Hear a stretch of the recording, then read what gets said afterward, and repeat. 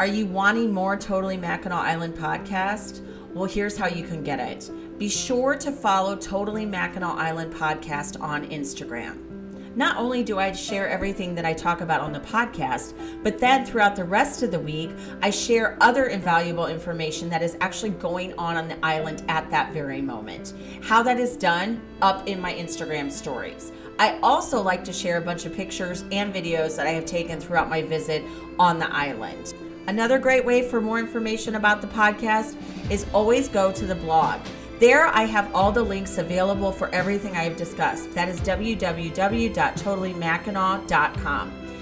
If you go on there, you will find everything I have ever discussed on the podcast, how you need to link up to it, and what other information you can have. As always, thank you so much for listening. I hope you guys have learned so much. I love sharing all that I can with you. It has actually even helped me learn more about the island. And I always appreciate those reaching out to give me more information to share with everyone else. Now back to the show. Located on the crystal blue waters of Lake Huron lies Mackinac Island. She is tucked in between Michigan's upper and lower peninsulas. Indulge me as I share all the ins and outs of the place that stole my heart. This is Totally Mackinac Island.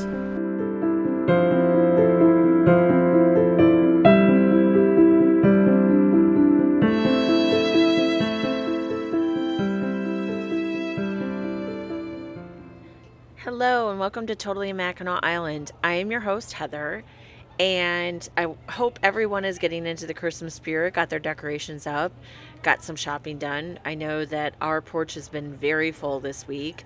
In fact, I am beyond excited that my package from Ryba's arrived with the Best of Mackinac Island fudge sampler. Actually, not fudge, I should just say sampler, because it's got peanut brittle, caramel corn, saltwater taffy, and 2 pieces of fudge in there. And I got maple pecan and chocolate pecan. Maple pecan has become... Maple in general has just become one of my favorite flavors as I've gotten older. Like, I love the maple glazed Long John donuts.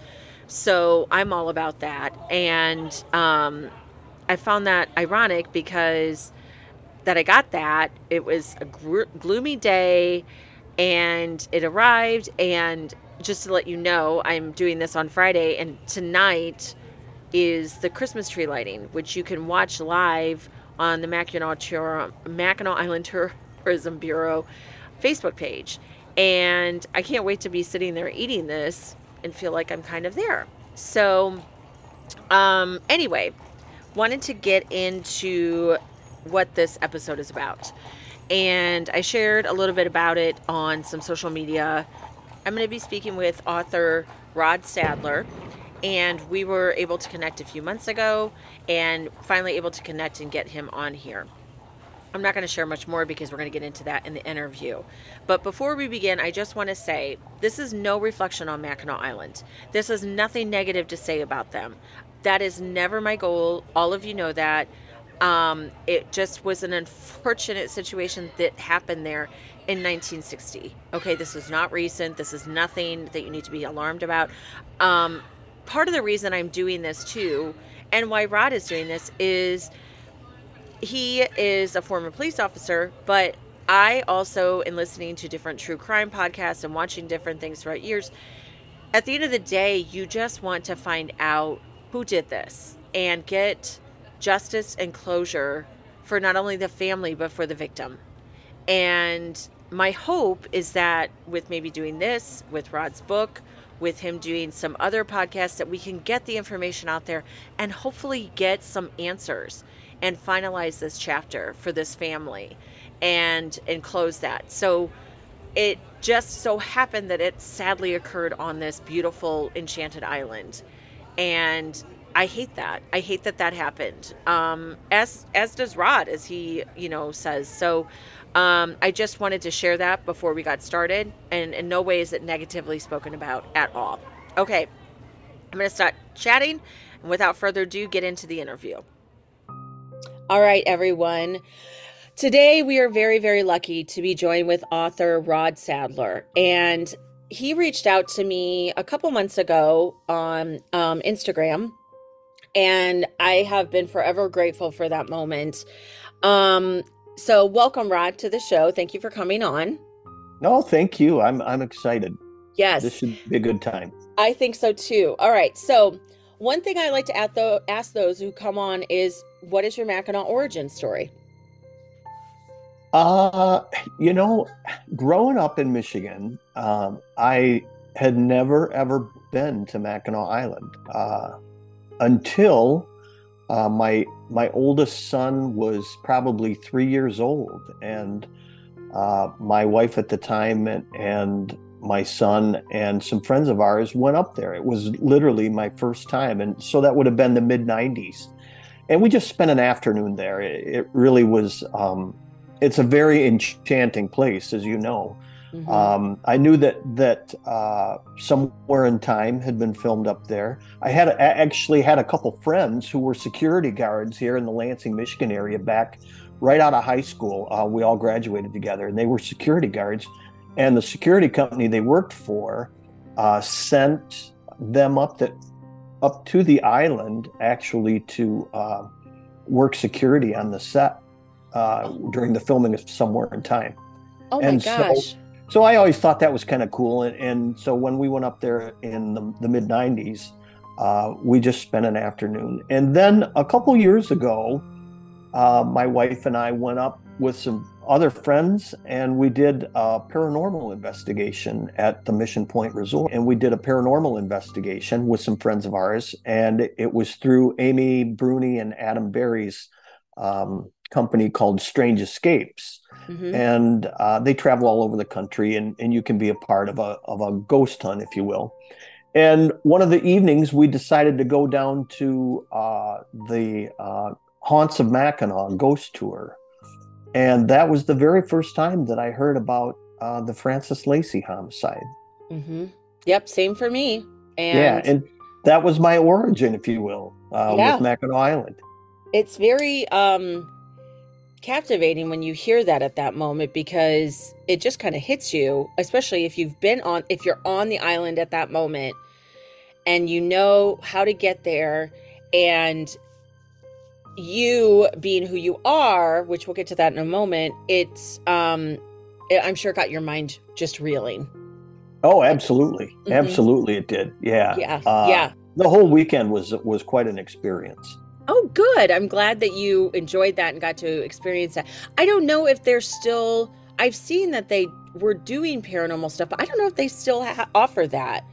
Yeah, I Um, don't know either. I think they were going, I think Strange Escapes was going to go back to Mackinac in okay. October of this year. So they may have been up there again.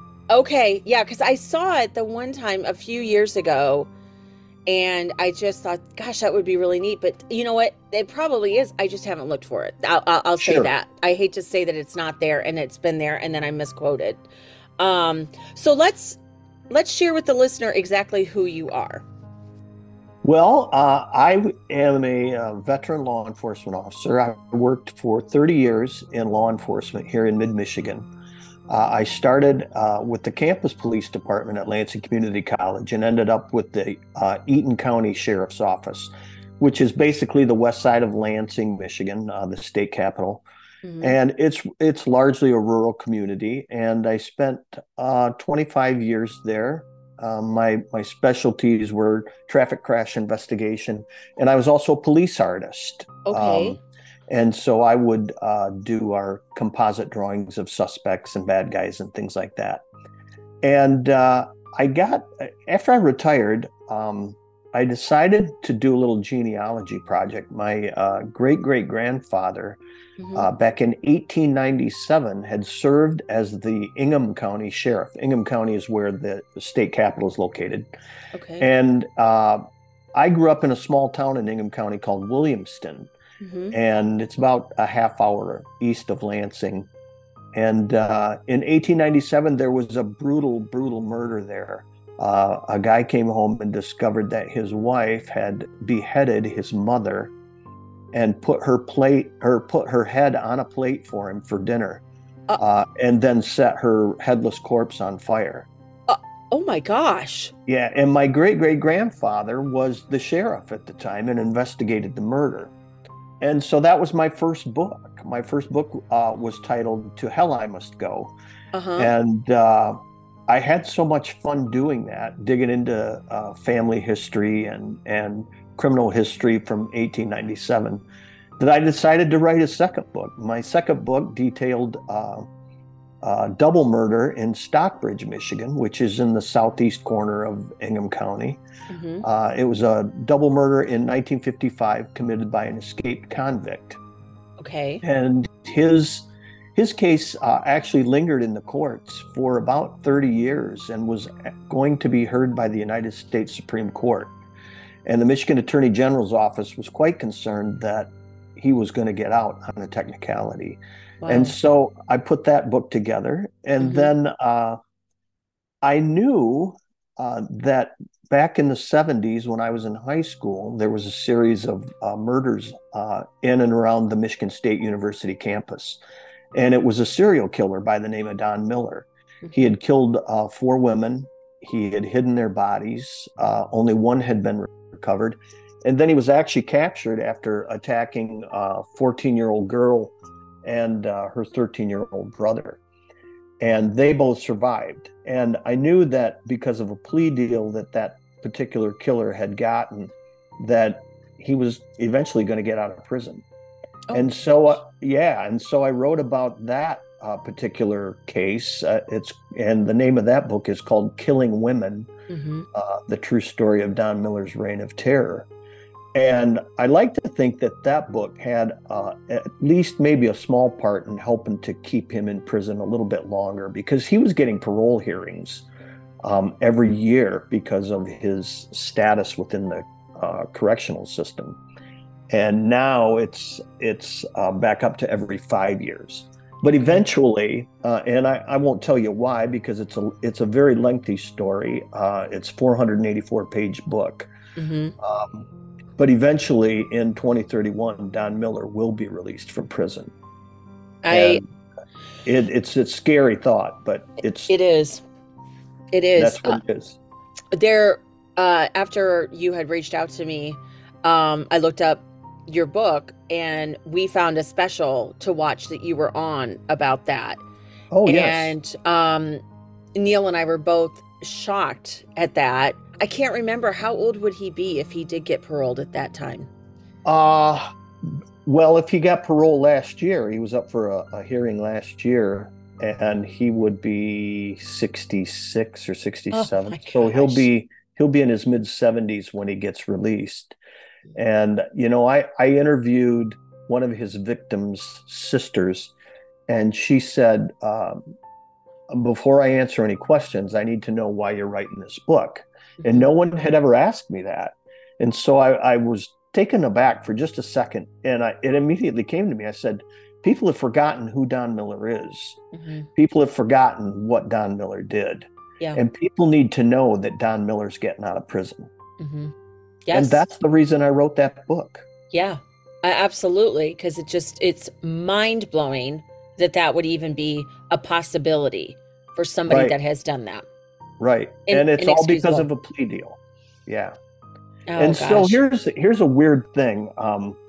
I know your listeners will love this because we're going to get into Grim Paradise, which is my latest book, Mm-hmm. and it's about Frances Lacey's murder on Mackinac Island, and she stayed at the Murray Hotel in Right. 1960. That's where her baggage was found. 16 years after the murder of Frances Lacey, Don Miller, the serial killer, worked for a summer at the Murray Hotel. Shut up. No, seriously, just 6 months before he began his 2-year killing spree. That is a true story. I have got goosebumps right now. That is Yeah, insane. yeah, Holy cow. yeah. True That is, story. yeah. I, unbelievable. Wow. And that probably, when people found out what he had done, that not only people that worked with him later, but even at that summer were like, could that be the same guy? To think Right. about that. Yeah. Oh my gosh. Well, now we need to get to why you're here, which is Grim Paradise, the cold case search for the Mackinac Island killer. And you mentioned, did you come to writing this story after you heard about it on the tour and investigate it? How did this come to be? Well, the I heard about the murder when we were doing the Strange Escapes paranormal investigation. We had gone downtown there and done the Haunts of Mackinac tour, Hmm. and I had heard about it and kind of just tucked it away. I never thought about it again. And then I was trying to come up with an idea for my fourth book, and I was working part time in retirement, and my boss does the Port Huron to Mackinac race every year. Oh, yeah. Okay. Yeah, and so he's always talking about Mackinac Island at that time of the year, and what a great time he has up there, and how fun the race is and everything. And I mentioned the Lacey homicide, and he said, "Well, you should write about that. You should Hmm. write about that book Hmm. or write about that case." And so that was the start of it. That's when it all started to come together, and there was a whole process of trying to get the police report, interviewing, trying to track down people that were alive at that time, trying to get the crime scene photos, things like that. And it's quite a lengthy process. It's not something you just go, "Oh yeah, I'm gonna write about the Francis Lacey homicide," and look over a dozen newspapers and write the whole story. There Right. had been there had been, I think, three books that I was able to find that mentioned the Lacey homicide, and those all had chapters that were about 5 to 10 pages long, and that was it. There was never anything put in the form of a book that outlined the entire investigation. And I thought that's what needs to be done here. Hmm. Hmm. That's what needs to be done. And so that's what I did. Yeah. And thank you for doing that. I'm sure many listeners are grateful, and the Lacey family too. So now we're going to get to the nitty gritty stuff, and I'm going to let you take it from here and share the story of Francis Lacey for the listener. Sure, sure. Frances Lacey was a widower, a widow. I'm sorry, she was a widow. She lived in Dearborn, and her husband had died in 1957. They had a couple kids that were adults, and they finally convinced Frances to go on vacation up to Mackinac Island just for the weekend. It was going to be a Friday night trip and come back on Sunday. Um, Frances had gone through some depression after her husband died, and rightfully so. And she had been put on some medication. I don't know what the name of it was. All I know is that it was she referred to them as her happy pills, and they essentially would ease the anxiety that she was feeling. And so she hadn't been on a vacation since her husband died. So she went up to Mackinac Island with her daughter and her son-in-law, and they drove up on a Friday night. And her son-in-law's mother had rented a cabin at British Landing, Okay. and they wanted Frances to stay there with them. And Frances didn't want to intrude. And I'm certain that it probably had something to do with her, being a widow and being alone for 3 years and things like that. So she said, "I'm just going to get a hotel." Hmm. So when they got to the dock, to the ferry dock on early Saturday morning, they stopped at the Chippewa Hotel right at the end of the docks. And it was the weekend of the Chicago to Mackinac race. And Hmm. so there were thousands of people coming into the island. And so they stopped at the Chippewa, and Frances asked, "Hey, do you have a room?" And they said, "Well, we won't know until about 11 o'clock." And so she didn't want to wait around. So she took a brochure and she tucked it into her purse. And she walked right across the street to the Murray Hotel, and the Murray had a room. And so she paid the $5 and some cents, and she got a room for 2 nights on the second floor. And by the way, when I was up there doing my research, I wanted to get the same room that she had. Which But room number was unfortunately, it? it was 126. I think it was 126. And they said that they had redone all the rooms, and so the floor layout was not the same. Oh, okay. Yeah, so I couldn't get that. But anyway, so Mhm. she got a room at the Murray. It was along the front of the building, so she could see the bay and the lake and everything. And so she went out after she got a room with her daughter and son-in-law, and they went out to British Landing, and they hooked up with his mom and his I think it was his stepsister and stepbrother. They were like 16 and 19 years old. And they went around, they did things that you do on Mackinac Island. They saw the sights and they rode the horses and they went to dinner and they bought fudge. And one of the things that Frances loved to do was buy funny postcards and send them out. And so she did that. And by the end of the day, by 7 o'clock that night, they were going to go to get dinner. And after dinner, she told her daughter, she said, I'm just going to walk out to British Landing tomorrow morning. And her daughter said, that's a long way to go, Mom. She said, it, you know, it's a long way to walk. It's about an hour and a half walk. Mhm. And Frances told her, well, if I get tired, I'll hail a carriage and ride the rest of the way out. Mhm. And so they were good with that. So Frances went back to her room at the Murray Hotel. And that evening, she went to the front desk 3 separate times and she left her key each time. And she said she'd be right back. And she left the hotel. Nobody knows where she went. Nobody knows if she was with somebody after she left the hotel. Nobody knows. Mhm. But the last time that she did it, she told the desk clerk, this will be the last time that I'm going to leave my key here. And I'm going back to my room for the night. So the following morning at about 8:30 to 9, I think it was about 8:30, she showed up at the little cafeteria in the Murray Hotel. And they didn't have any gas. They were waiting for gas for their gas stove, and so they couldn't serve her breakfast.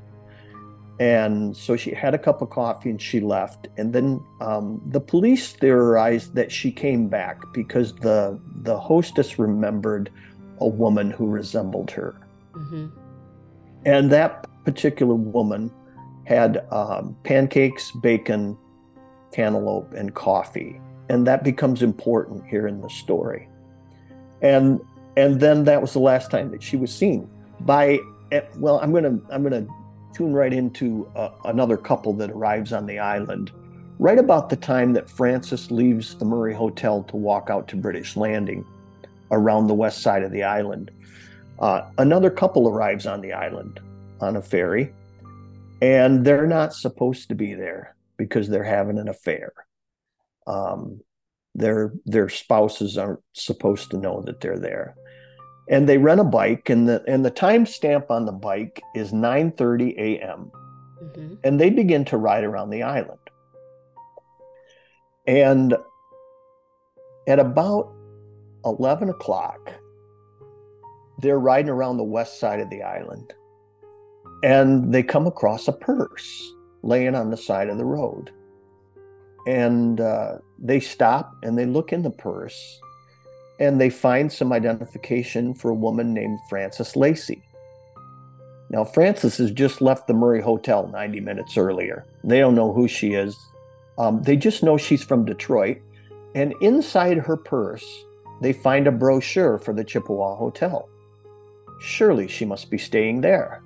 So Mhm. they said, let's take her purse back to the Chippewa Hotel and find her, and we'll turn it over to her. At the same time, they're looking through the purse. They're about, maybe a mile north of uh, Devil's Kitchen Okay. along the west side of the island. And they're right near a set of cobblestone pillars with an iron gate that runs between them and a Okay. sign that says no trespassing.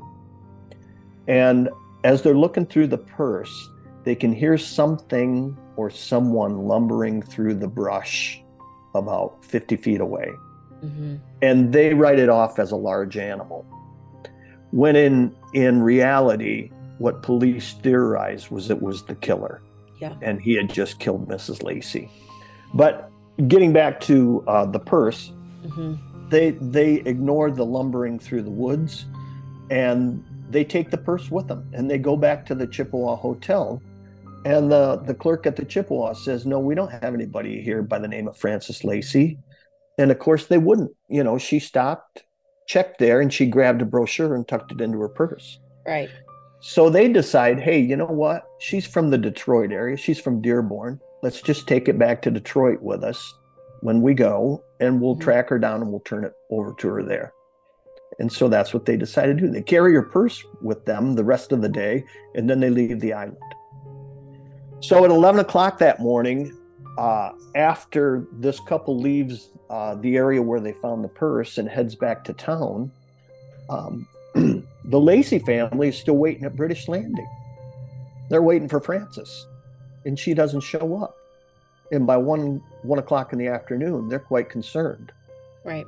And so the stepson, or the stepbrother to Frances Lacey's son-in-law, he calls the Murray Hotel, and they said, well, she checked out about 9:30 this morning or 10:30, something like that. And so he says, I'll grab a bike and I'll go into town and look for her.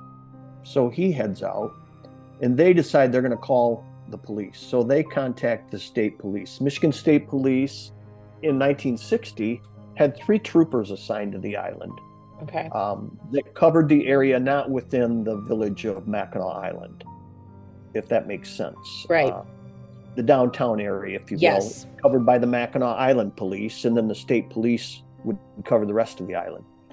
And so the state police goes out to British Landing. They meet with the Lacey family, and the trooper that takes the report, he's certain that she's probably just lost.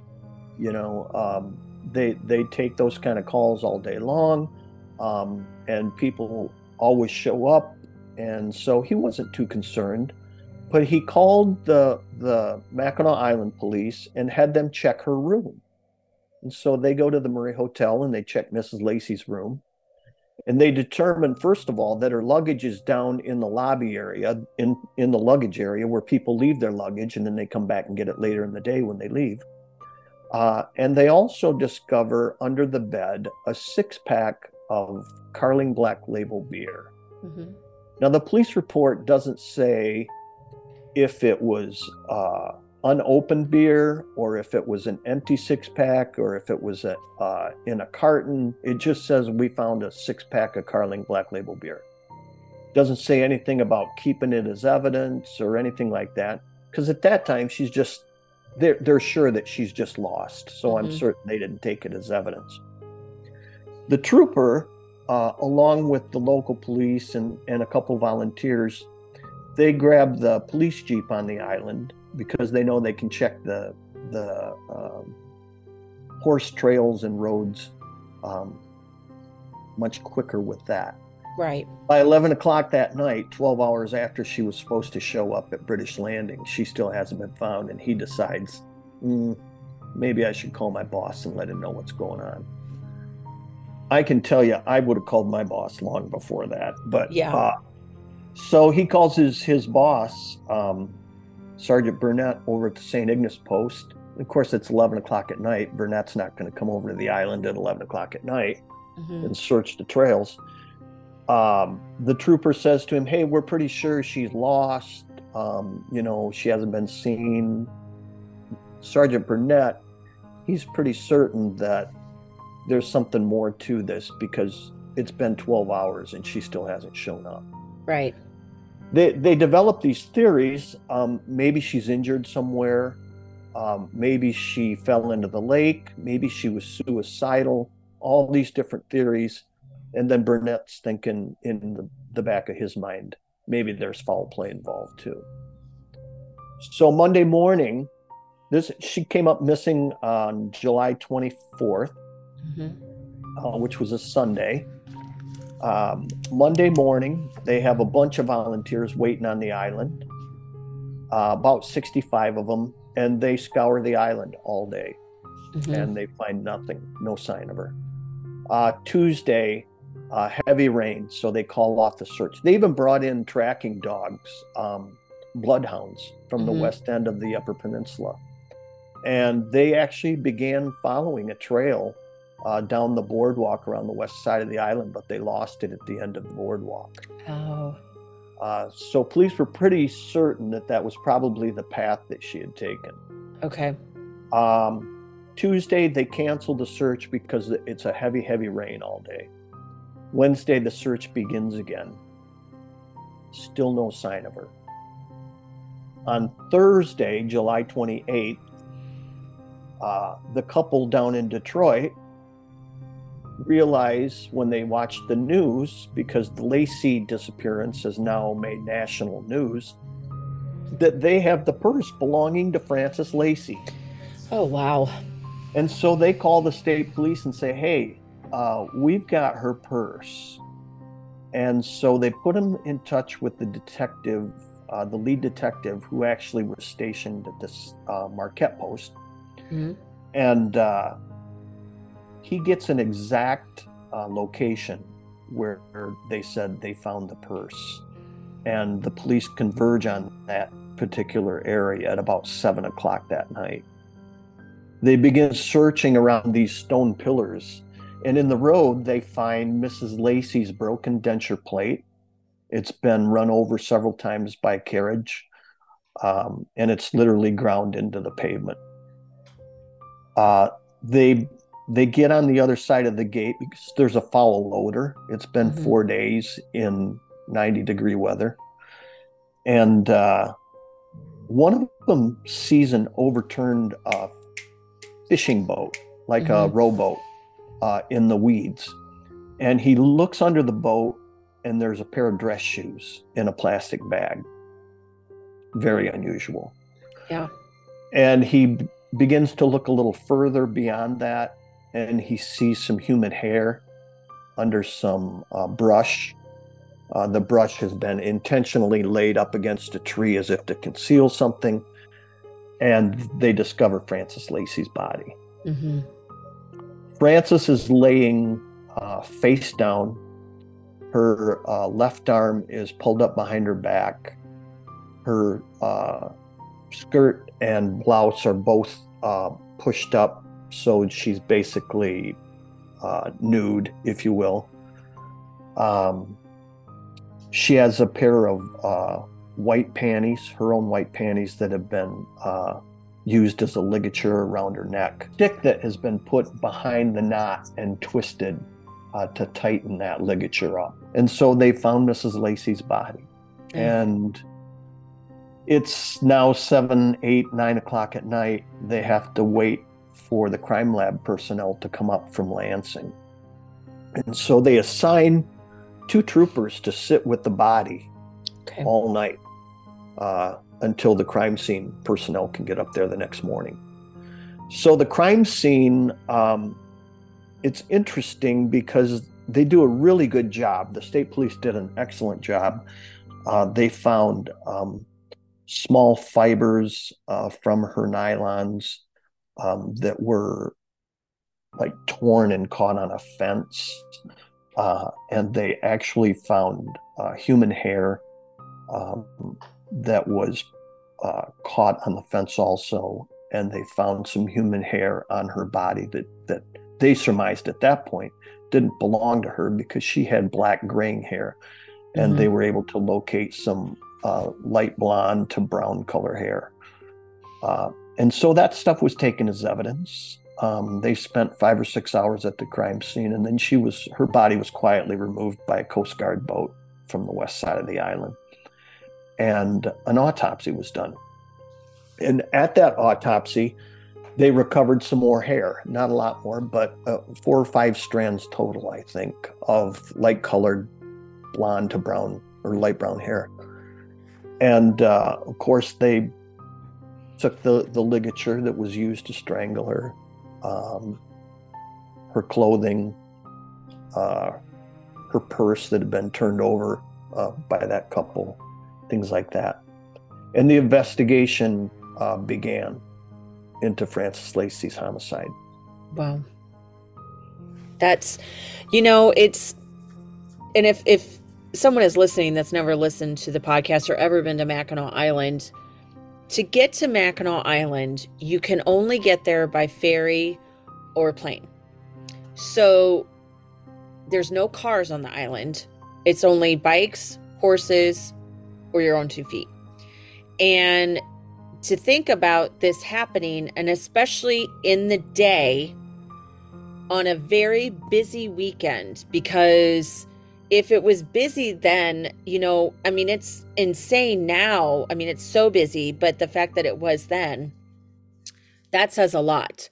And the idea that somebody would grab this woman off the road, M185, and take her in there with the probability of getting caught, possibly, is just insane to me. Well, Insane. in the island life, um, if you're not a resident of the island, and as I understand it, there's about 600 residents, or there were at that time, permanent residents. The rest of the island population, for those that haven't been there, are transient seasonal workers or tourists. Mm-hmm. And it is literally, if you talk to anybody that's ever been to Mackinac Island, the majority of them will say Mackinac Island is such a magical place because there are no cars. Yeah. All you hear is the clip clop of the horses, and in the background you might hear a horn from a steamer passing by in Lake Huron. But it really is. It has a certain air about it. And that was the unbelievable part of the Lacey homicide, was that this was a quiet Sunday morning when most people were still in bed. People hadn't really gotten out onto the street yet and started walking around.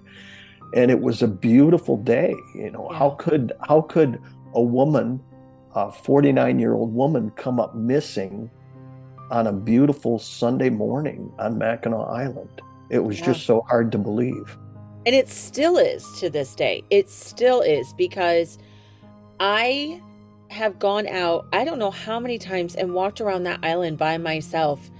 And never once was I scared about my safety. It was never anything like that.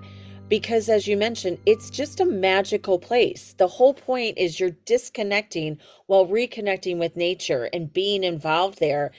So to see something like this happen there, it breaks your heart. It breaks your heart for her. She's taking a vacation for the first time.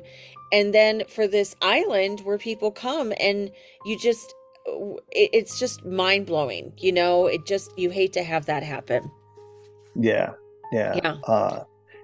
And Mrs. Lacey's family, they stuck with it, with the investigation, but their only source of information was from the media Mm-hmm. or from television, because, as you know, I mean, it's just common sense that the family is always the first suspect. And so the police didn't share information with the family. They had to read it in the newspaper and things like that. Oh gosh. Yeah, yeah. And That had so the investigation began.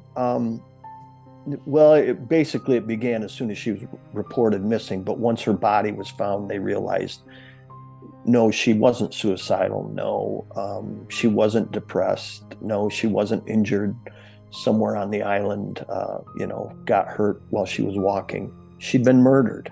Mm-hmm. She'd been assaulted and murdered. And so the police force on the island grew from 3 Mackinac Island city police officers and 3 state troopers to well over 25 to 30 detectives and troopers from around the state. Wow. And they began, literally, they thought that the investigation was going to be a quick, hey, we caught him within a couple days. They looked at a guy by the name of Paul Strantz. Paul was from, believe it or not, he was down by Goshen, Indiana. Was he by me? Yeah. Yeah. Mm-hmm. And he was a seasonal worker on the island or a seasonal resident. I don't know what you want to call him, but he always seemed to be in the wrong place at the wrong time. Um, and so the city police knew about him, and they dropped his name to the detective, and the detective from MSP said, I want to talk to him. So they brought him in, and he got really offended that the state police would consider him a suspect in the Lacey disappearance. Now, this was before the body had even been found. Okay. And so they said, well, how about if we come search your room? Can we search your room? And he said, yeah. So he took him over and they searched his room, and they found a crumpled up newspaper article about women defending themselves that he'd cut out of a newspaper in Indiana. They found some drawings of his of women, and they found some rope and just some really weird stuff. But they didn't have enough to hold him. Right. When the body was found, the lead detective, Tony Sprato from MSP, he said, I want him picked up on suspicion of murder.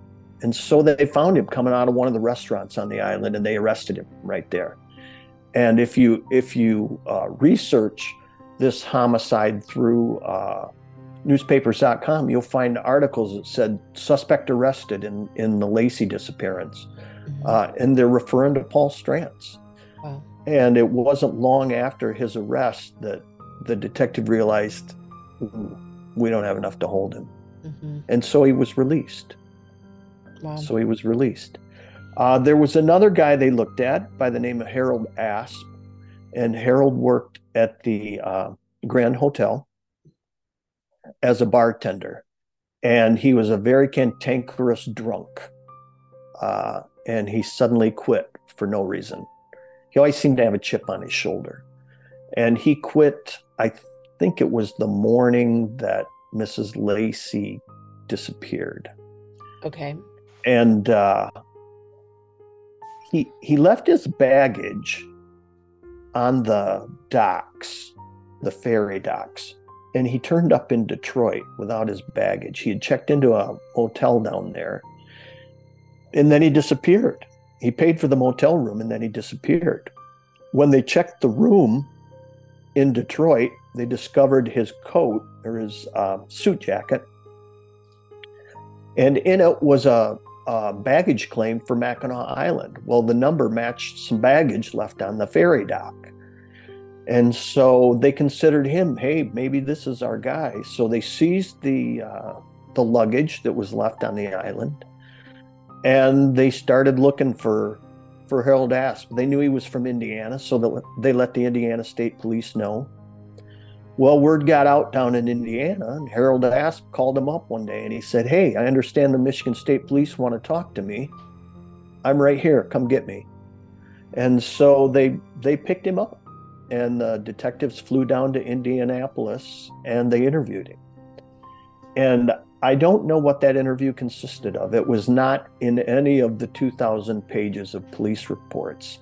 It simply said that we're convinced beyond any doubt that Harold Asp had nothing to do with the Lacey homicide.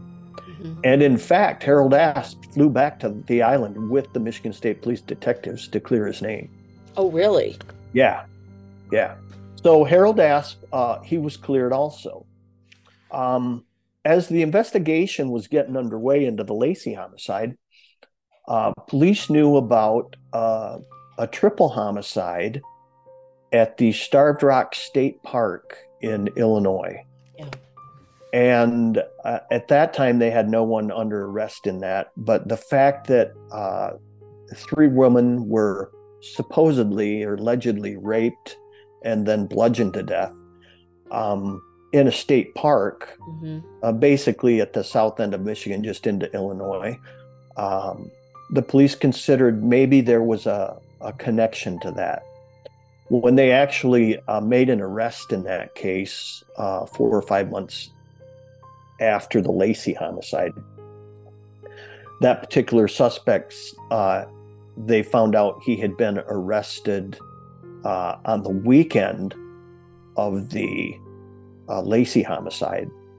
and had been released, I think, on Saturday, the day before the homicide, and then had to be to work on Monday morning, which they were able to confirm that he did make it to work, and they didn't think there was any way that he could have made it from Chicago to Mackinac Island, committed the Lacey homicide, and then made it back on Right. Monday.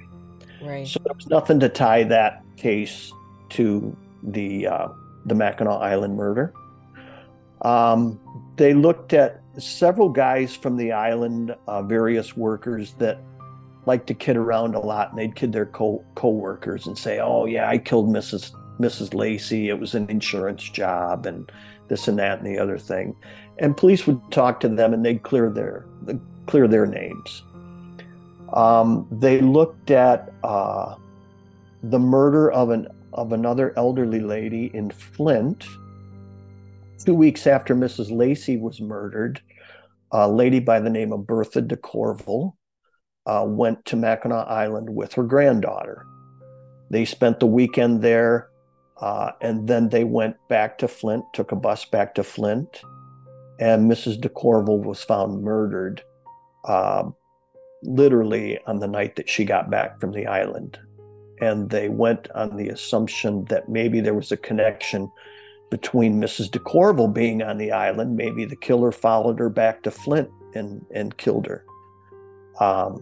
It turns out that that was not the case. And I've never been able to determine if the DeCorval homicide was ever solved or not. Yeah, that was my other question because I read that in the book and I was curious if that was ever solved or not. Yeah, I don't know. Hmm. Mrs. DeCorval was not raped. Hmm. She was simply beaten.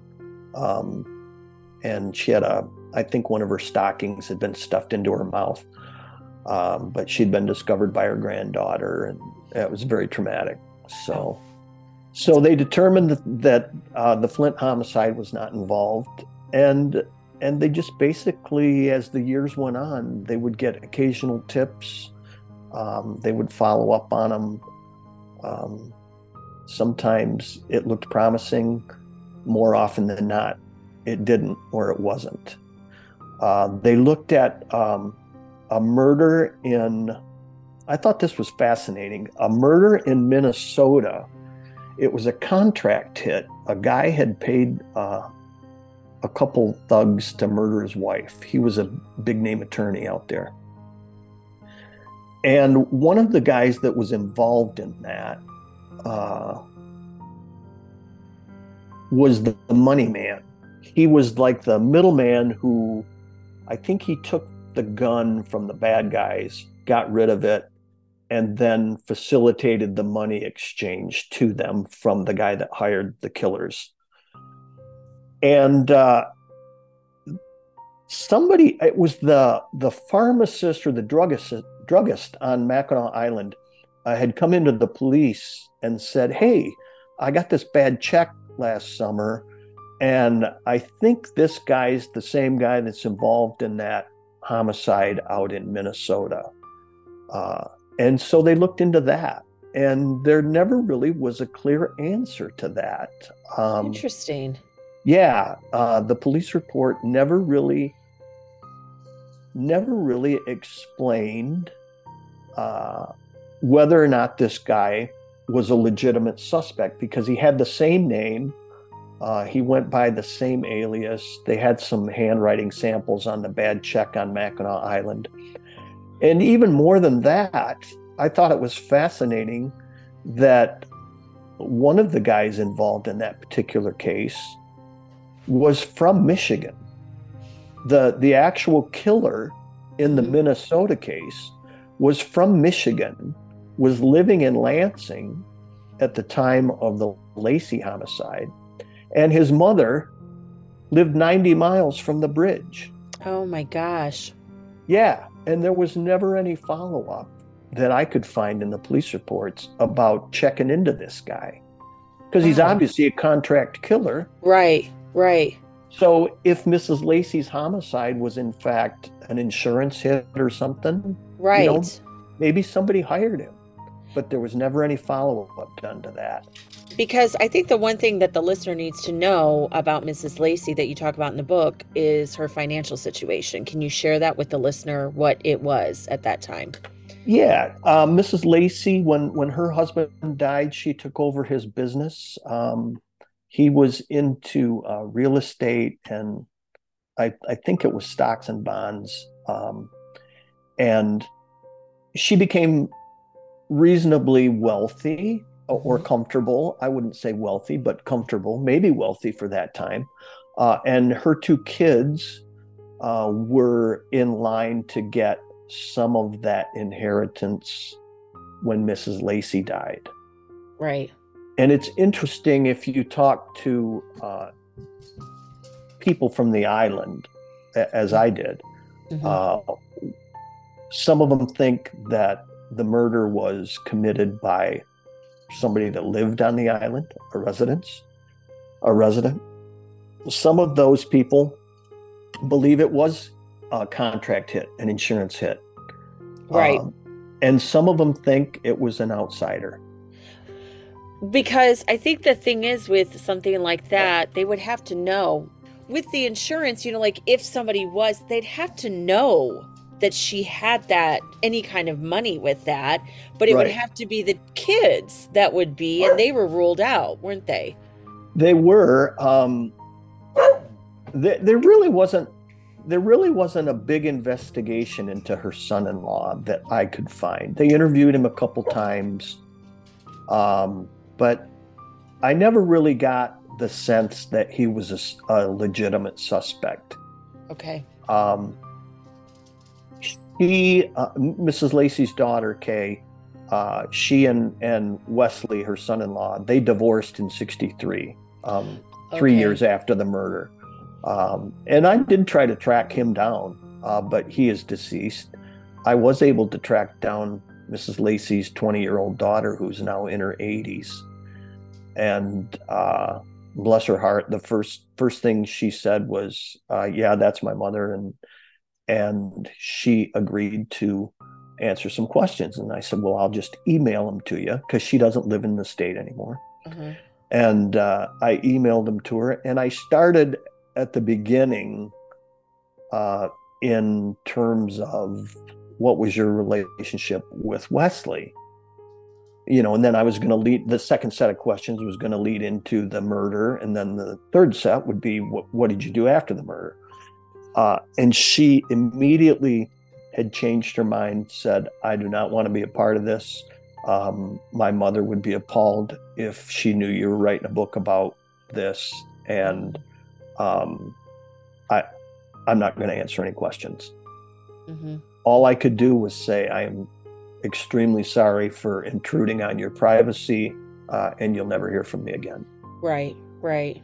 Um, so the police also looked into a couple other serial killers from around the country, Hugh Morris, who went on a killing spree all across the country.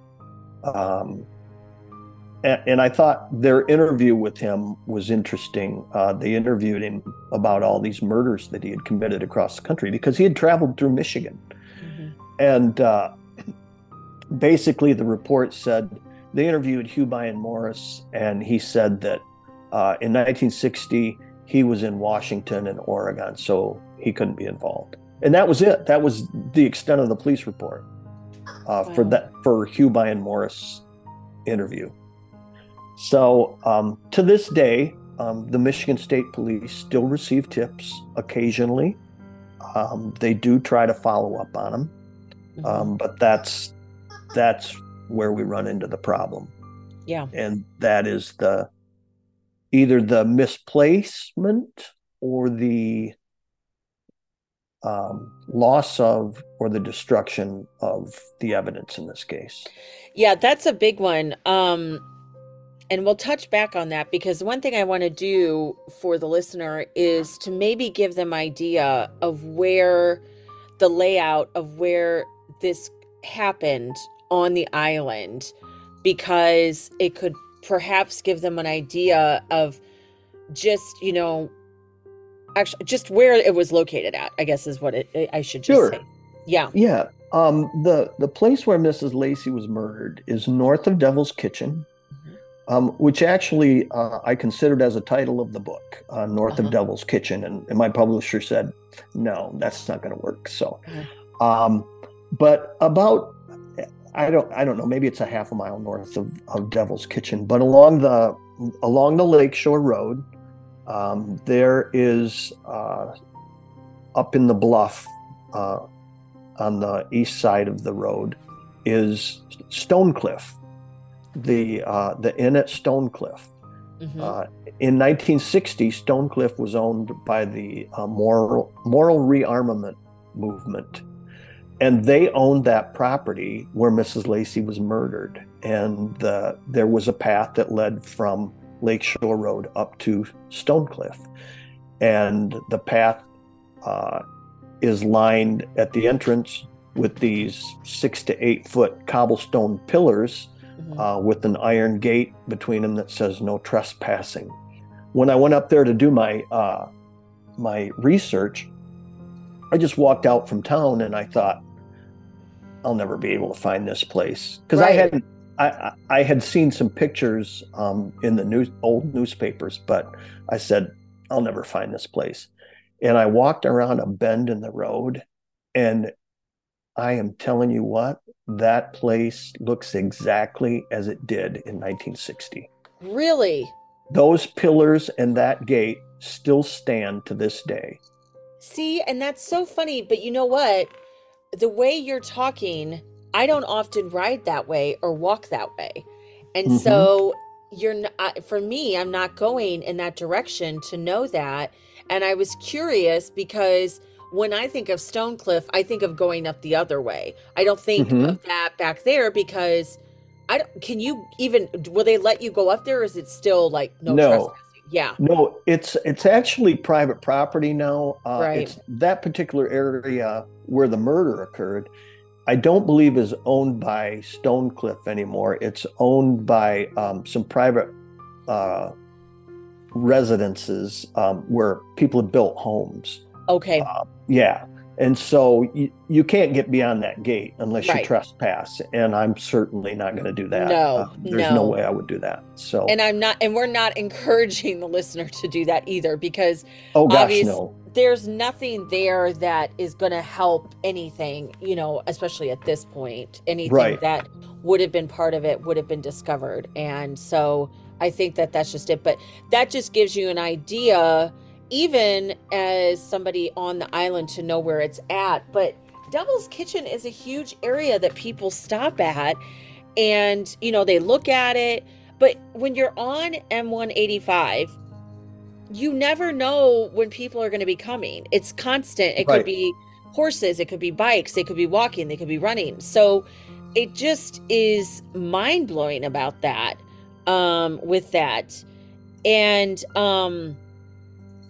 I do have to say that I thought the thoroughness of the Michigan Police Department and recovering the evidence in such a difficult area at that day, and especially days later, was so good. And as an former officer, were you impressed with that at that time in 1960? And did you get a lot of that from the articles or the police report? Most of it I got from the police report. The state police did, I think they did an outstanding job. Yes. Here's the murder of a tourist on an island where there's no transportation other than bikes and horses and foot travel. And they've got to try to piece this together.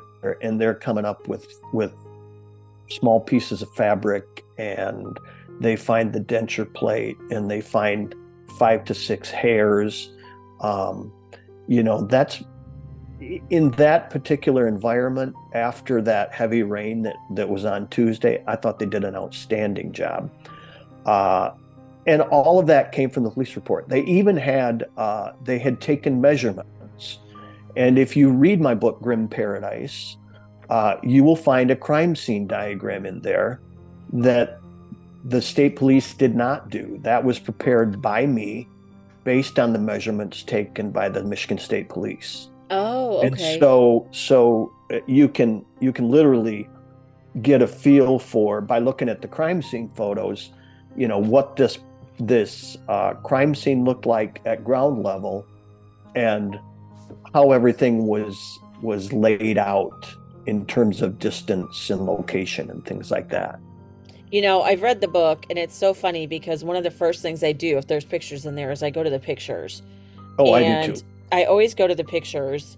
And so I'm looking at them now, and it's just so crazy to see this like this, but it's it's so wooded. It's so wooded with all of this right there too. That's the other thing. But yeah, your layout is wow, that's incredible.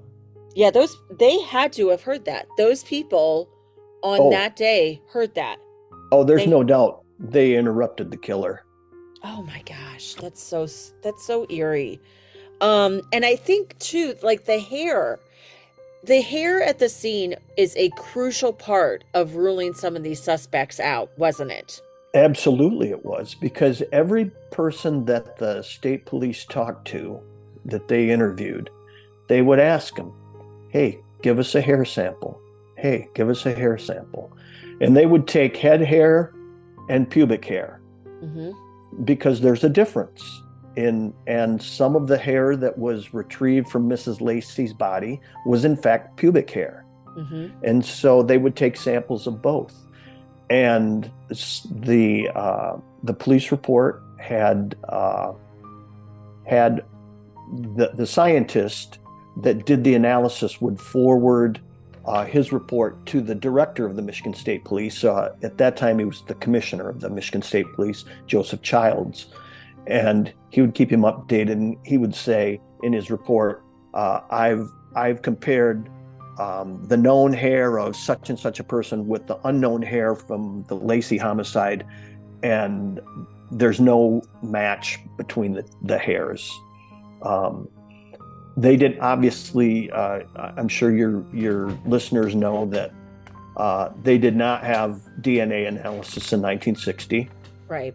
They simply the scientist would simply compare the hairs, and he would look for similar characteristics in the cells and in the color and things like that. And then his report, if there were enough similarities, his report would say something to the effect that this person cannot be eliminated as a suspect based on the fact that there are the comparisons are similar. So was That this done like under a microscope, am I assuming? Do you think that's how Oh, it was done? sure. Okay, Yeah. that's what I Yeah. figured. Yeah, Yeah. with Yeah, he that. would he would compare them under a microscope. He would compare slides of the two hairs, and he would make his determination. Interestingly enough, in the middle of 2,000 pages of police reports, I found one name of one guy, and it's a it's a one-page report basically, and then there's the report from the scientist to Commissioner Childs, and his report says this person cannot be eliminated as a suspect because the characteristics between the known hair samples and the unknown hair samples from Mrs. Lacey's body are similar. So Okay. he can't be excluded as a suspect.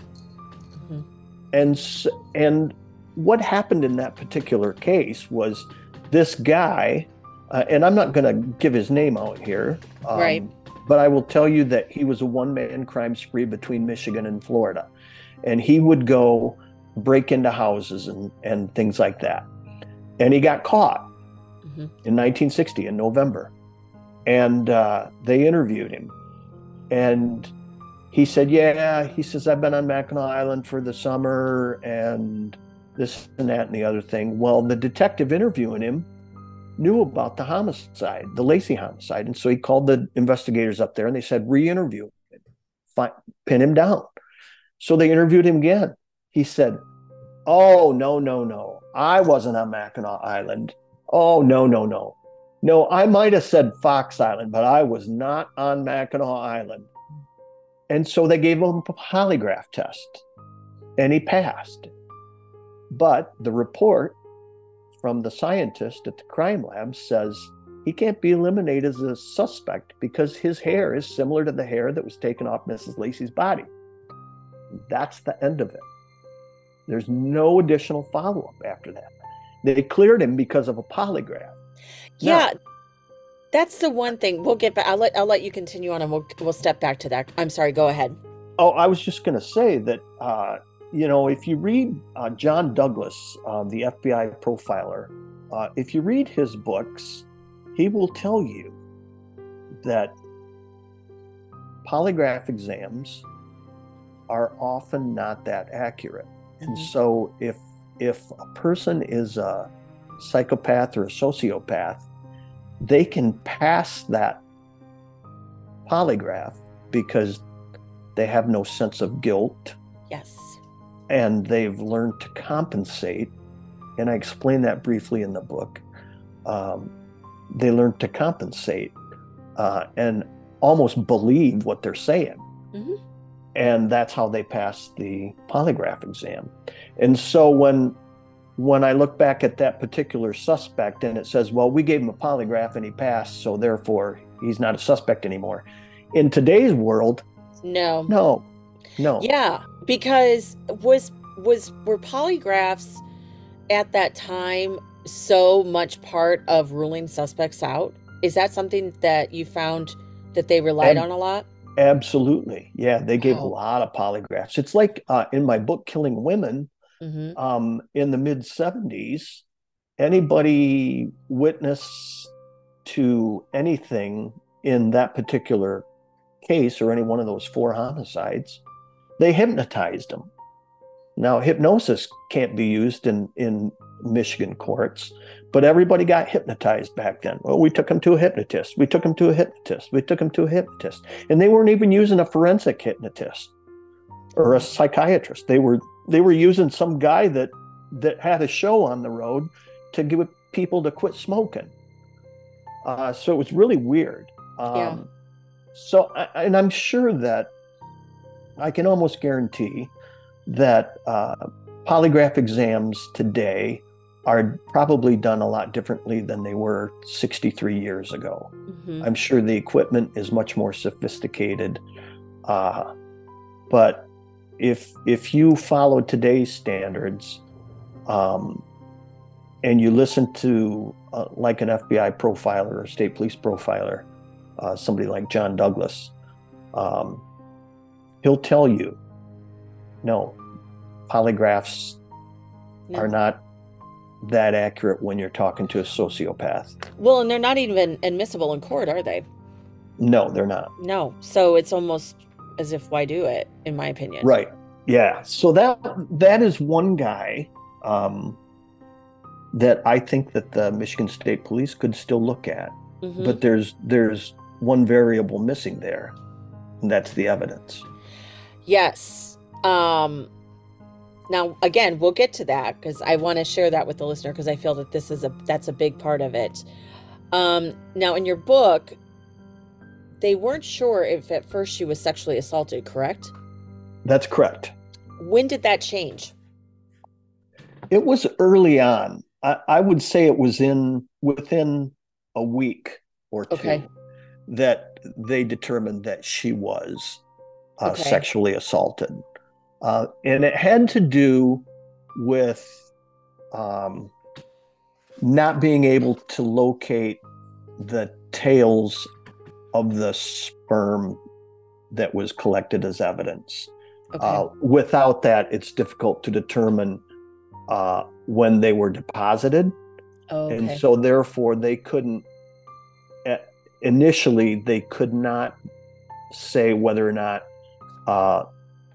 she had been raped or whether or not she had had a consensual relationship at some point and it was still present, if that makes sense. Yes. Yeah, it does. Somehow, and I have to say that the police report, even though it was 2,000 pages, was lacking a lot of information that maybe had been there over the years, but maybe was lost at some point because it certainly wasn't in the copy that I got. But at some point, they did make a determination that she had been sexually assaulted. Okay. All right. And I mean, you've talked about, like, in reading the police report, that there are some parts that really have stuck out to you. Or are there some other ones that you can think of that you'd like to share? You've mentioned some of the suspects, and anything else? I think the biggest one was the guy that said, I'd been on Mackinac Island for the Yeah. summer. And then when he was confronted, he said, oh, no, it wasn't me. No, I wasn't on Mackinac Island. And his hair matches the hair taken off Mrs. Lacey's body. Yeah. That stood out to me. I went back and read that like 3 or 4 times, that Yeah. particular section of the police report. The other thing that stands out is later in 2011, 2010, 2011. Well, it was earlier than that. They did have 2 profilers, one from the FBI and one from the Michigan State Police, do a profile Hmm. on the killer. And I thought that was fascinating Yes. because it's exactly what you would expect. Hmm. Both of those profiles were done by separate police agencies or separate law enforcement agencies, and they're remarkably similar Yeah. in everything. They described the attack on Mrs. Lacey and they both used the term blitz style attack. It happened very quickly. She was likely knocked unconscious initially. She had no reason to fear the person, whether or not he was behind her, waiting on the side of the road, or coming at her. She had no reason to fear that person. The person that did this was probably a loner, had an intense hatred for women, probably had not seen a lot of nude women before, hence the fact that her clothing was pushed up to like her shoulders and her waist. It was just, they were both remarkably similar, and I think that those could still be used Hmm. in this investigation Yeah. if something developed as far as the location of the evidence and a viable suspect. I think those profiles would probably be very useful. Yeah. Now, those profiles are simply a tool. They're an Right. investigative tool. And it's important that your listeners understand that. And I'll give you a quick example, only because I was a police artist for 20 years, 25 years. And a composite drawing of a suspect is nothing more than a tool for the investigators to use to go around and say, hey, does this drawing remind you of anyone? It's simply a tool. Mhm. It isn't something where I would take a drawing to a gas station and say, hey, does this look like so and so? Right. Yeah, it looks like Joe Smith. Well, let's Right. go arrest him. Right. You wouldn't base an arrest simply on a composite drawing. In the same terms, you wouldn't base an arrest simply on an FBI profile, Right. if that makes sense. Yeah. I think too, if the listener is not John Douglas, he wrote the book Mindhunter, but the series on Netflix, Mindhunter, is incredible because it shows you how this man helped create to understand who this person might be creating some of these crimes, especially the serial killers. He would go in and talk to serial killers. And I think, like you're mentioning, it can help decide. Because when you said that, when you described what they said that the criminal was like, I don't remember which one it was in the book, but it was the one guy that would walk out naked in front of people. And Yes, to me, that characteristic reminded me of him. But he was ruled out, wasn't he? he was. It was simply a sunbather, Uh-huh. um, just a sunbather. There was another guy, and I changed his name in the book, Uh-huh. um, but he would simply jump out and stare at women. Yes, that's the one I was thinking of. That one. Yeah, Yeah, Mm-hmm. definitely strange, but Yeah. it makes you wonder if maybe he had some emotional problems too. Right. And then, there were other ones that you mentioned in there. And when you hear that, then you go back to those ones that you mentioned and some of their maybe previous crimes or other things that now if somebody were to really re-look at this case, and if they, even reached out to you and said, this, to me, those would be ones that you're like, okay, you know what? They're kind of showing some of these characteristics that go along with the profile. And like you said, you can't go arrest them because of it, Right, but right. you could, and especially if they use like a polygraph, there's just so much more involved with it in that. Um, and John Douglas, it's fascinating his research on all of it and the understanding of it, of the mind, of why, of what makes them tick, and what you said, like how they attacked her and what they did with it, because it doesn't make sense Right, during the day to do that. It just right. doesn't at Yeah, all. and these profiles, understand that a profiler, um, the best opportunity he has to create an accurate profile is to visit the crime scene when it's fresh.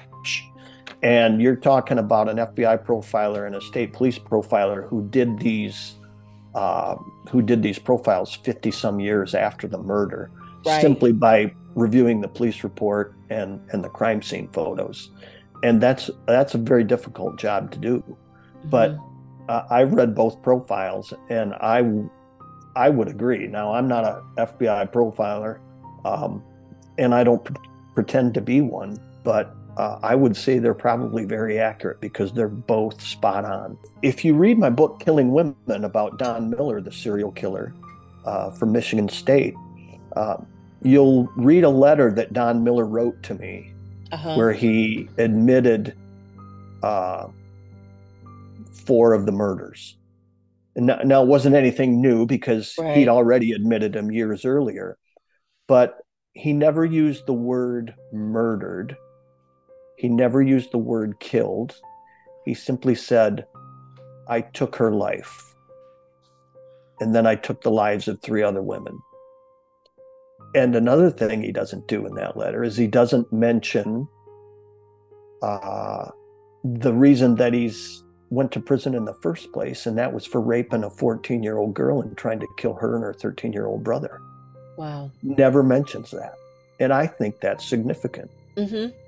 I think if you show that to a profiler, they would say this guy's a sociopath. Yes, 100%. Yeah, Yeah. it's eerie. Makes your skin crawl with that. It really Yeah. does. Have you been able to talk to anybody that might be looking into this cold case? I took all the information. Well, let me jump back a little bit. Mm-hmm. I'll tell you how I developed this name. Uh, and this guy was never talked to, Okay. was never considered a suspect in this murder, was never even thought of as a suspect in this murder, in the Lacey homicide. Mm-hmm. But I came across his name three different times, and I finally said to myself, why does this guy's name keep popping up? And so a friend of mine suggested, hey, you should write a book about this guy, about this case. He'd been sent to prison as the result of a murder in 1973 that had gone as a cold case. And he was not caught until 1998 and was convicted until 2001 of that 1973 murder. And so I said to myself, I said, why does his name keep popping up? I said, yeah, maybe I'll look into it. Because I was kind of tossing around the idea of the Mackinac murder, Mm-hmm. but maybe I'd do this guy.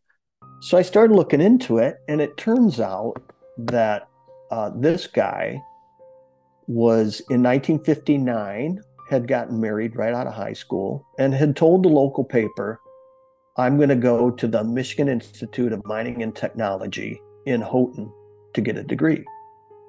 All right, so he's got familiarity with the uh, Upper Peninsula, okay, Mm-hmm. northern Michigan. It turns out that in 1961, a year after the Lacey homicide, literally the same month, uh, he was arrested in Ann Arbor for raping a blind woman and leaving her for dead. So he gets divorced from the wife that he married in 1959. She divorces him, and he goes to prison, and he gets out in 1969.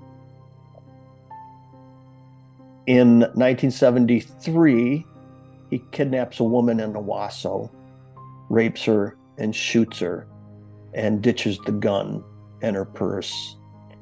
And that case goes cold until 1998 when he's caught on some DNA evidence. In the meantime, in 1982, a 16-year-old girl comes up missing in Carson City, and her body is found west of Cadillac in northern Michigan, in a grove of Christmas trees. And she has been strangled to the point where whatever ligature was used, and I don't know what it was, it is bound around her throat so tight that it is cut through her skin and into her spine. Oh my God. Which is, I think, similar to the method of operation used in the Lacey homicide. Mm-hmm. That case eventually, without going into all the details, that case eventually was dismissed because a couple witnesses' statements didn't coincide with what had been put in the search warrant about what they said. And so the judge threw all the evidence out, and that case to this very day remains unsolved, although we know who did it. Mm-hmm. That guy literally was living in 1982 about 10 miles from where I live right now. Wow. He was living in Eaton Rapids, Michigan. And as I got digging into this case, I checked his physical characteristics, and lo and behold, he had light blonde to brown colored hair. And as I read through the Lacey homicide report, police talked to a lot of students from the University of Michigan on the island. Back in the 60s, a lot of U of M students went up there to work for the summer. Mm-hmm. Unlike today, they get a lot of migrant workers from the islands. But in the 60s, a lot of U of M students. Well, when this guy was arrested for raping that woman in 1961 in Ann Arbor, that blind woman, he was a University of Michigan student. I think as an investigator, you would look at that, mm-hmm. and you would say, there's just too many things here. We should look at this guy maybe right. At least talk to him, or talk to maybe his former wife if she's still alive, right? And see what we could come up with. I know that he was talked to. Now, whether or not it was about the Lacey homicide, I don't know. Right. But I also know that he didn't say anything. Is he in prison now, or no, not anymore? He was. He died in August of 2022. Okay. But at the time that I was putting this book together, yes, he was still alive. Okay. And the other thing that I wanted to share with the investigators that I turned all this information over to was the fact that Mrs. Lacey's watch came up missing and has never been located. Mm-hmm. And one of the traits of a serial killer is to take a memento from his victim. And in this case, Mrs. Lacey's watch has never been recovered. It was never published in the media that her watch was missing, ever. Right. Until 2008, when a detective from St. Ignace said, hey, let's go ahead and release the description of the watch, mm-hmm. and maybe somebody will find it in a jewelry box or in an antique store. It's a great idea. Right. So in Grim Paradise, you'll find a description of the watch. You'll find the serial number to the watch. You'll find a photo of a similar watch, so that you know what you're looking for. And at the time that I turned all of my information over to the state police that I had developed about this particular guy that I think they should look at, I said, maybe you ought to see if his wife is still alive, his Mm-hmm. first wife, because sometimes a serial killer will take that memento and they'll give it either to a girlfriend or a spouse or someone as a gift. Don Miller did that. Um, and they'll relive that fantasy of that murder through that particular item. And so I thought, wouldn't it be interesting if they found this guy's ex-wife from the early 60s and just said to her, hey, did he ever give you a little watch? Yeah. I mean, it can't hurt. Well, they've had 63 years to solve this and they haven't Yeah. yet. Yeah. So, Well, and that leads us to the big bombshell that you've mentioned, and that the files for this, the evidence. Can you share with the listener what the story is on that? well, a family member of Mrs. Lacey's contacted the state police in, I think it was 2010. And so he reopened the investigation and he sent an email to the crime lab. And he said, hey, we've got some relatives here. They're curious about the case. We may have some new leads. Could you tell me where the evidence is? This went to the Michigan State Police Crime Lab in Dimondale, just outside of Lansing. And the response that he got was an email back that said, the evidence has either been lost, misplaced, or destroyed. Along those lines, and I speak from experience here, in the mid 90s, we would take big pieces of evidence to the crime lab to be analyzed, and then they would store it. They used to have Michigan State Police in the 70s had a long-term storage unit. And so my first thought was, because I had the receipts showing that the evidence was transported to the long-term storage in 1976 from St. Ignace to Lansing, I thought maybe it's still in long-term storage. I then learned from experience that in the 90s, the state police said, hey, we're not going to store everybody's evidence anymore. We're going to ship it back to the original agency that took the evidence in, and they can store it because we don't have the room. Okay. And if it was a state police case, they would send it back to the post where it originated from. So in the case of the Lacey homicide, theoretically, it would have been sent back to the St. Ignace post. Right. And if the St. Ignace post didn't have it, it likely would have been transferred to the district headquarters, which would be in Marquette. Okay. For that particular MSP district, which is District 8. That's the entire Upper Peninsula. So there's a thought in my mind that, well, it can't be located right now.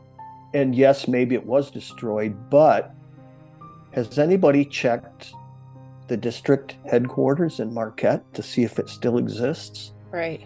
I don't know.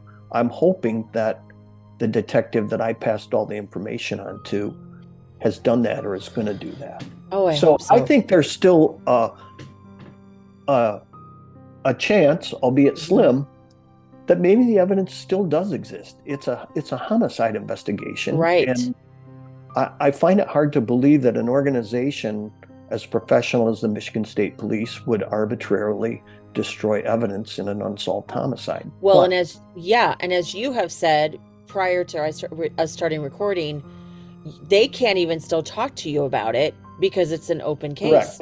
correct. So why would evidence, you hope that it's not been destroyed for that reason.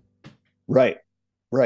Although I do cite a case in the book toward the end where there was a John Doe body found, and this is not related to the homicide on Mackinac Island, but it was a John Doe case that had been unsolved for like 8 years.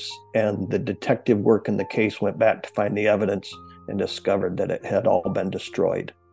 Oh my Uh, gosh. yeah, in an unsolved murder um, in the UP. And so that kind of fueled my fear that maybe the evidence has been destroyed. But then I was talking to another cold case detective, and he said, well, the evidence, if it did exist, it wouldn't be stored in St. Ignace. It would be stored at the 8th District headquarters in Marquette. So Okay. that's where we're at. We don't know if the evidence still exists. If it does, I think that it's a solvable case. Yeah, I completely agree because of the hair and they did take sperm, correct? Correct. And So, and you have, if it's been properly stored and mhm, packaged and stored, um, let's say the panties that were used to strangle her, those may have touch DNA on them after all these years still. yeah. So there's a possibility that this case could be solved if the evidence could be located. Oh gosh, I hope so. I really truly hope so. I hope that officer is reading that and takes it to that point because that's what it comes down to is the closure of this case for this family, you know? Yeah, yeah. They deserve that. And you mentioned that the family back in 2010, do you know if anybody else still checks up on the case? I don't. I Hmm. was not able to locate that particular family member. Hmm. Um, I talked to some people on the island that remembered the case. One lady, she was very elderly, and she said, I mentioned Paul Strantz's name, and she said, "Oh yeah," she said, "we were all petrified because he was just a local guy that would go around town doing odd jobs, and he'd been in my mother's house like a week before the murder, cleaning our windows." And she Hmm. said, "We were all just petrified when that happened." And Oh then I yeah. talked to another guy, Dennis Cawthorn, and Oh all yeah. things Mackinac. If you haven't talked to Hmm. Dennis, he is a wealth of information. Yes. Uh, he remembered it. He wrote a book, Mackinac Island, Inside Up Close and Personal, and he has a short chapter devoted to the Lacey homicide and what people felt about it at that time. Oh my gosh, I'm sure the fear because that place doesn't have that. I mean, stuff happens, but mostly it's like maybe somebody's drunk and they throw a bike. I've seen Sure, somebody be drunk and throw a bike into the wastebasket and they arrested them, right. but you have, little things that happen, but nothing like this. Well, So, violent crime, and it's important for your listeners to understand that violent crime on Mackinac Island is, at least in 1960, was unheard of, yes. And literally. I have never, and the only time I had insomnia this last fall, and I got up to go for a walk because I love to walk the quiet streets. And the only reason why I didn't go past Mission Point is it was so dark. And I was just like, this is really dark. I can't really see. That was Sure, it. I wasn't scared of anybody doing anything to me. It was that it was so dark. right. So I think that goes along with it. So with your book, can you share with the listeners where they can not only get this book, but also your other books as well? Oh, and this is the best part of the interview here. Uh, my books are available obviously on Amazon, Barnes and Noble, Schuler's Books. Any bookstore where you can buy books can order them for you. But I Okay. can tell you some retailers that people are familiar with where they can find them. And one is Cops and Donuts Hmm. in Clare, the Clare City Bakery. And the other one I was really excited about was the Island Bookstore on Mackinac Yes, Island now I carries saw it. it there. I saw it Yeah, there. I Uh-huh. was very excited about that. Yeah. And then there's a bookstore in Lansing that opened a couple years ago, and it deals strictly in uh, crime and the paranormal and the unusual. And the bookstore is called Dead Time Stories, and it's in Lansing, Michigan, and she carries all of my books there. Uh, And then I think there's a bookstore in Marquette that contacted me, and they are also carrying it. Awesome. I think there's probably a lot more carrying it than I know about because Yeah. word is getting out Y- that it that it's available.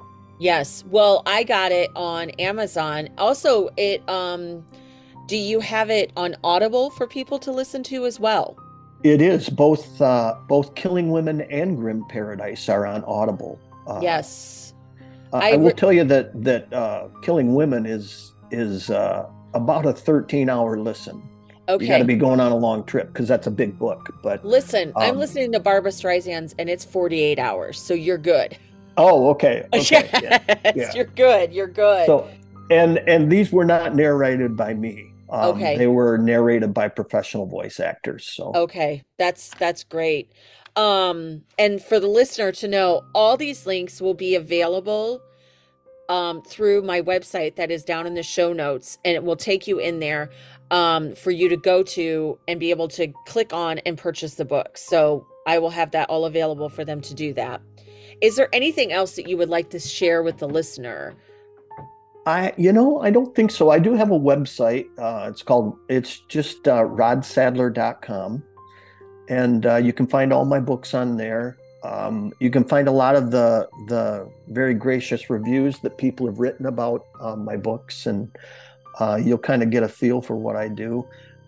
Stay tuned because I am working on a fifth book right now that's going to detail a child killer in the Oh, mid wow. 80s here in Michigan. Hmm. Um, and then I have a potential project beyond that. We'll just leave it at that right now. So. Okay. Yeah. Well, I have to say, I appreciate you doing this because it is something that it was so well investigated, and then to see it be cold for so long and you just want to see some closure for it. It's stuff like this that gets these cases solved. It really is. It gets the word out. And for any of the listeners that have any information, do you know where they could possibly, how they could maybe share tips, any information where they could send that to?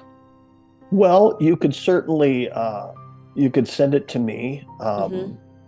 But more than that, if it's more than just, hey, I think Joe Blow did it, um, if it's a legitimate piece of information that they have, probably contacting the detective at the St. Ignace Post Uh-huh. would be the best avenue, because when they get a tip, they act on it, Yeah. and they're few and far between, but they do get tips Yeah. on old cases, and they Lansing is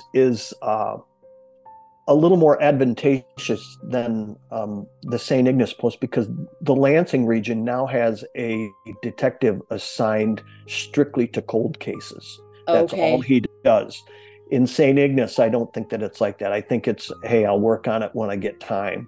Okay. Uh, and so it's not a full-time cold case position, but they do act on them. And Yeah. so if a listener has a legitimate tip, my suggestion would be to contact the Michigan State Police St. Ignace Post. Yeah, because you never know. Somebody could know something or someone that has anything to share with it. And this is just getting even more information out there. And I really hope, just in memory of Mrs. Lacey, that we can get some word out there and get it solved, and you were a huge part of it. And for the listener, it is a fantastic read.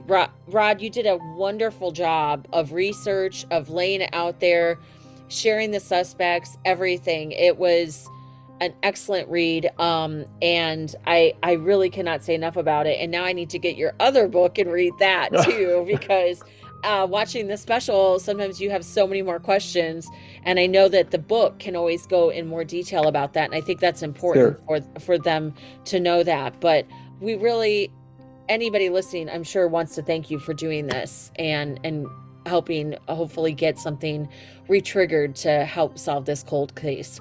Well, I thank you for having me on your podcast. And Yes, if something breaks or if some new information is developed, I'll be sure and get in touch with you and I let you know. appreciate that, and I'm sure Yeah, anybody else was. Thank you so great. much.